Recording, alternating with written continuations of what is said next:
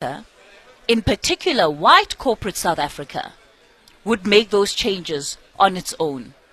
Can we say that that is what will happen? Michael Bagraim is, of course, a labor attorney at Bagraims Attorneys. Michael, good morning to you. Thank you for your time this morning. Hi, good morning, and thank you for having me on air. I appreciate it. It's a pleasure speaking to you. There have been so many different streams that have been pulled out of this conversation. But I thought it would be important to have the context of where we are coming from as a country, because we cannot have a conversation about equity in especially employment without having the conversation of where we are coming from as a country, because 30 years of democracy still does not mean that we are anywhere close to where we need to be. I fully understand that, and one has to understand that the real issue about our constitution is, in fact, we need to heal the divisions of the past. Now, you can't heal the divisions of the past by actually bringing in divisions again. And this is where you and I differ slightly, in the sense that I don't believe that the employment equity legislation has worked at all.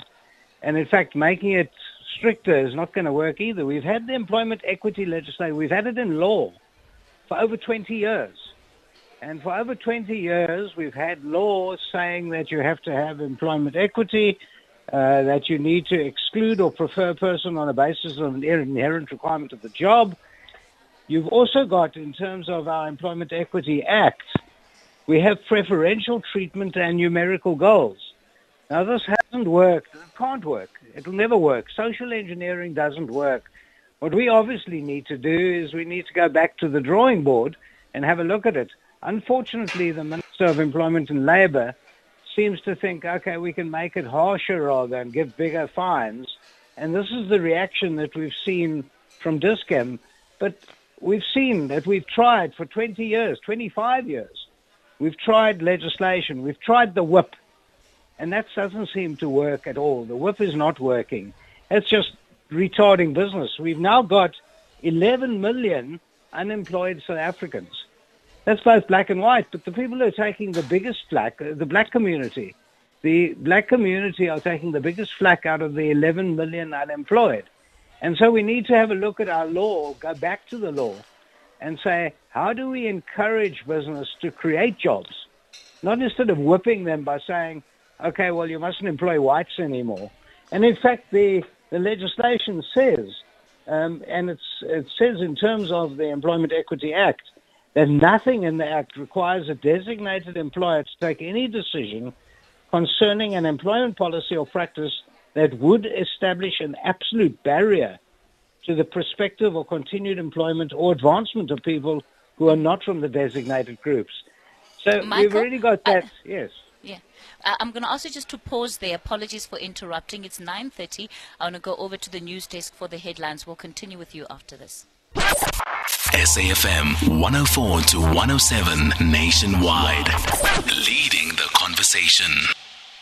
We continue the conversation on the talking point. I'll be taking your calls at 086 000 2032. That's the number to dial in this morning. On the WhatsApp line, 0614 104 107. We're staying with this question of employment equity, in particular, following that story that took place with Dischem.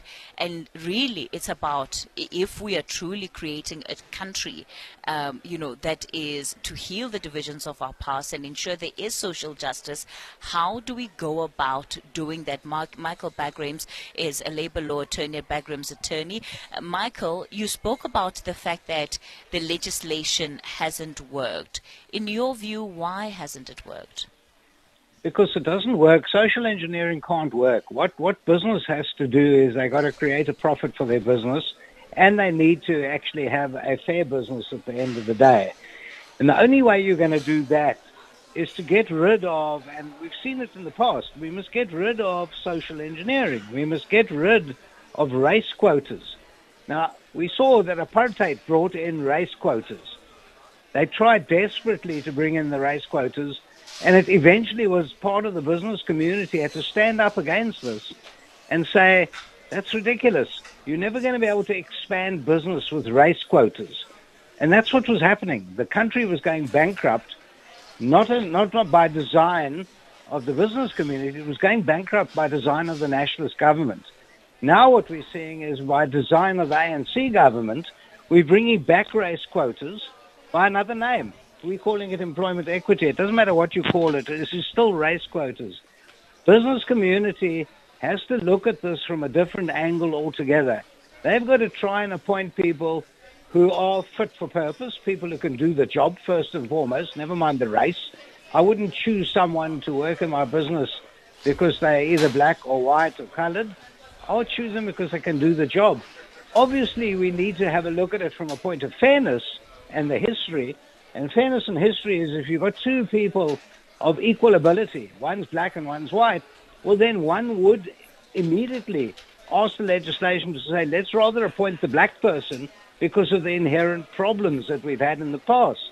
So you can't have an absolute barrier. And in fact, the legislation doesn't call for an absolute barrier. Today, business is not growing. Business is shrinking. Business is saying we need to outsource, we need to mechanize, we need to computerize. So their staff, and especially in the sector where the unfortunate Ivan Saltzmann finds himself in, is that he's going computerization. He's going external. And his staff are not expanding. So how does he actually then answer the race quotas set by the minister? The minister's about to consult with the various sectors in society, and then comes a desperate letter, and it's a desperate letter from Dischem, saying, we're going to be fined, we don't know which way to turn, we're not expanding our staff, and now what we got to do is we got to employ black people. And it's unfortunate. So, Michael, here's part of the difficulty, and again, it's what happens when we look at corporate South Africa in general, is that when you look at the makeup of, in particular, your senior positions, etc., those are still in the majority occupied by white individuals.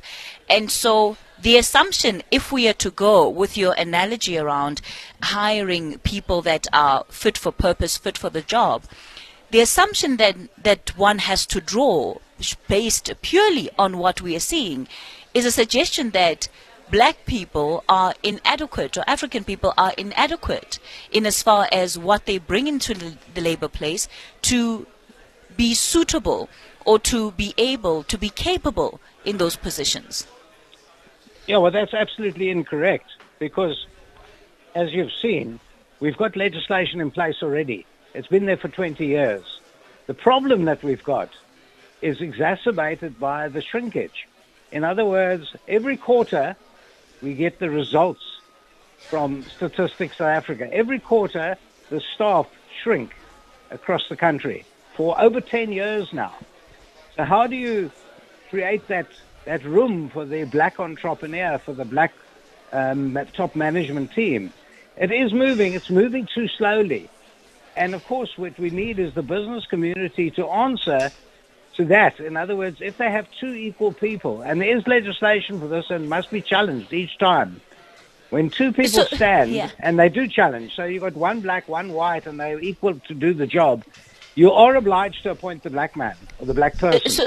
So Michael, again, by your own admission, is that the legislation has not worked. Which, and you went on further to say that, government needs to look at encouraging business to do better when it comes to its own employment processes, right? Why must business be encouraged to do better? Why can't we expect business to do the right thing from the get-go? And if the numbers look the way that they do, does it not suggest that there actually is no commitment, or there's a lack of interest from business when it comes to how its employment, the diversification of its employment, what that looks like? No, but you're listening to me in the sense that I'm not looking at it from one angle. I'm telling you, let's say I've got a business. I run a small spaza shop, and I employ 5 people, and business is bad, and I've had to now retrench 1. I've now got 4.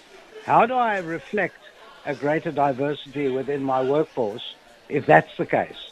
And what I'm trying to say to you is we need to grow business. And the only way we're going to be able to reflect the proper diversity is by business growing. It doesn't help when business has been shrinking for 10 years. Because what you're saying is, we need you to get rid of all the white people and put in black people. Well, that doesn't make sense either. No, Michael, but we doesn't. can't assume that there hasn't been any employment in business, for the last close on 30 years. That can't be the suggestion. So we're talking now about the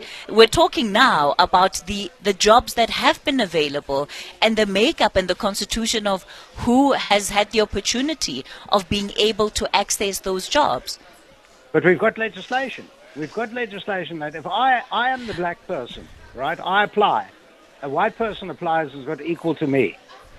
I've got power to say that that's unfair and challenge it. And there have been. I've been involved in cases of that nature.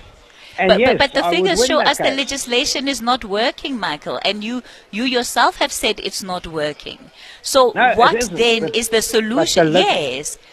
The litigation's working.